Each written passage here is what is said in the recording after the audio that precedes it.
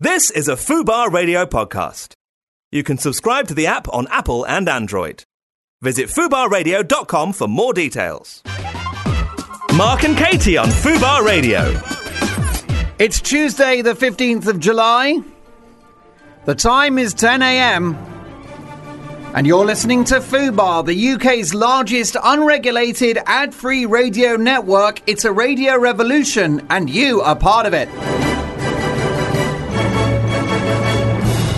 I'm Mark Dolan, and as always, today's show will be highly news reactive with 3 hours of the biggest stories being talked about around the country and across the globe.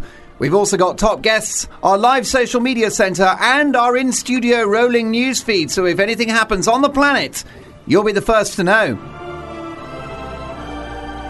On today's show, we will react to the bloodbath that was David Cameron's cabinet reshuffle. We'll dive headfirst into the murky world of showbiz with Now Magazine's Caroline Millington. And we'll enlist the help of the greatest dentist on the planet to advise you on how to get your teeth whiter than a Nigel Farage dinner party.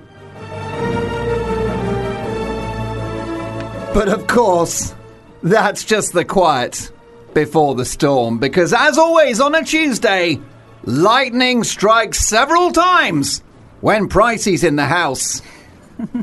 On the anniversary of the invention of air travel, I think an aviation metaphor is highly fitting.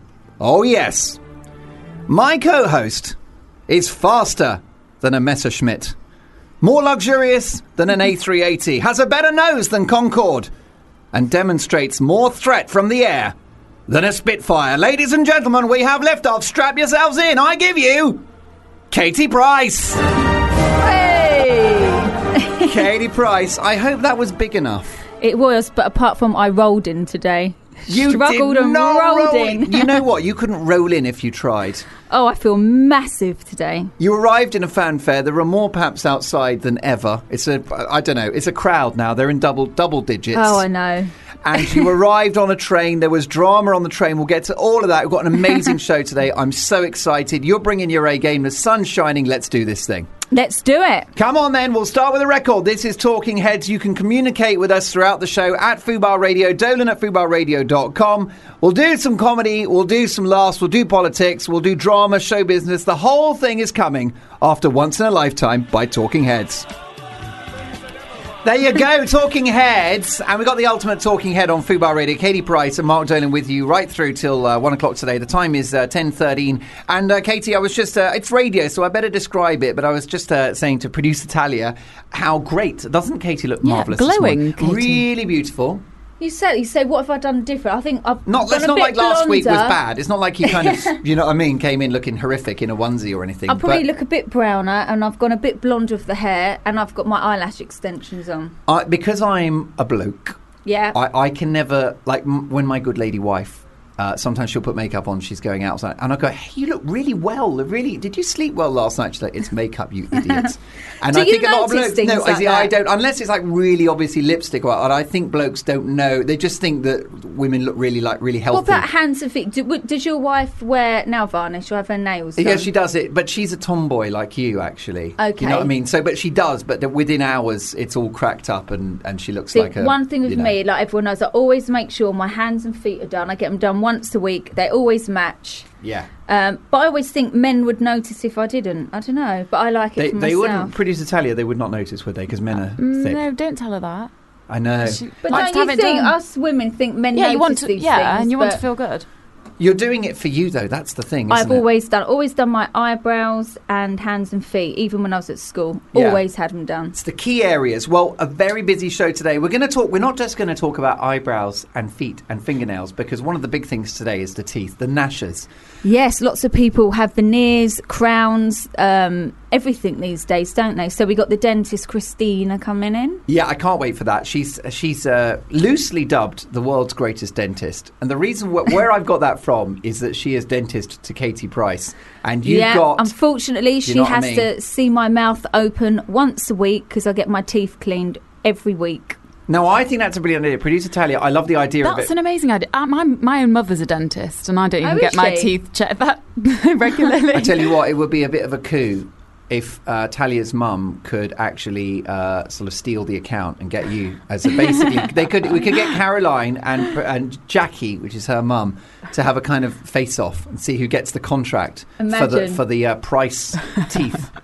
I do love getting my teeth cleaned though. Have you ever thought about getting your teeth cleaned daily and have someone else clean your teeth? Because that would be my dream.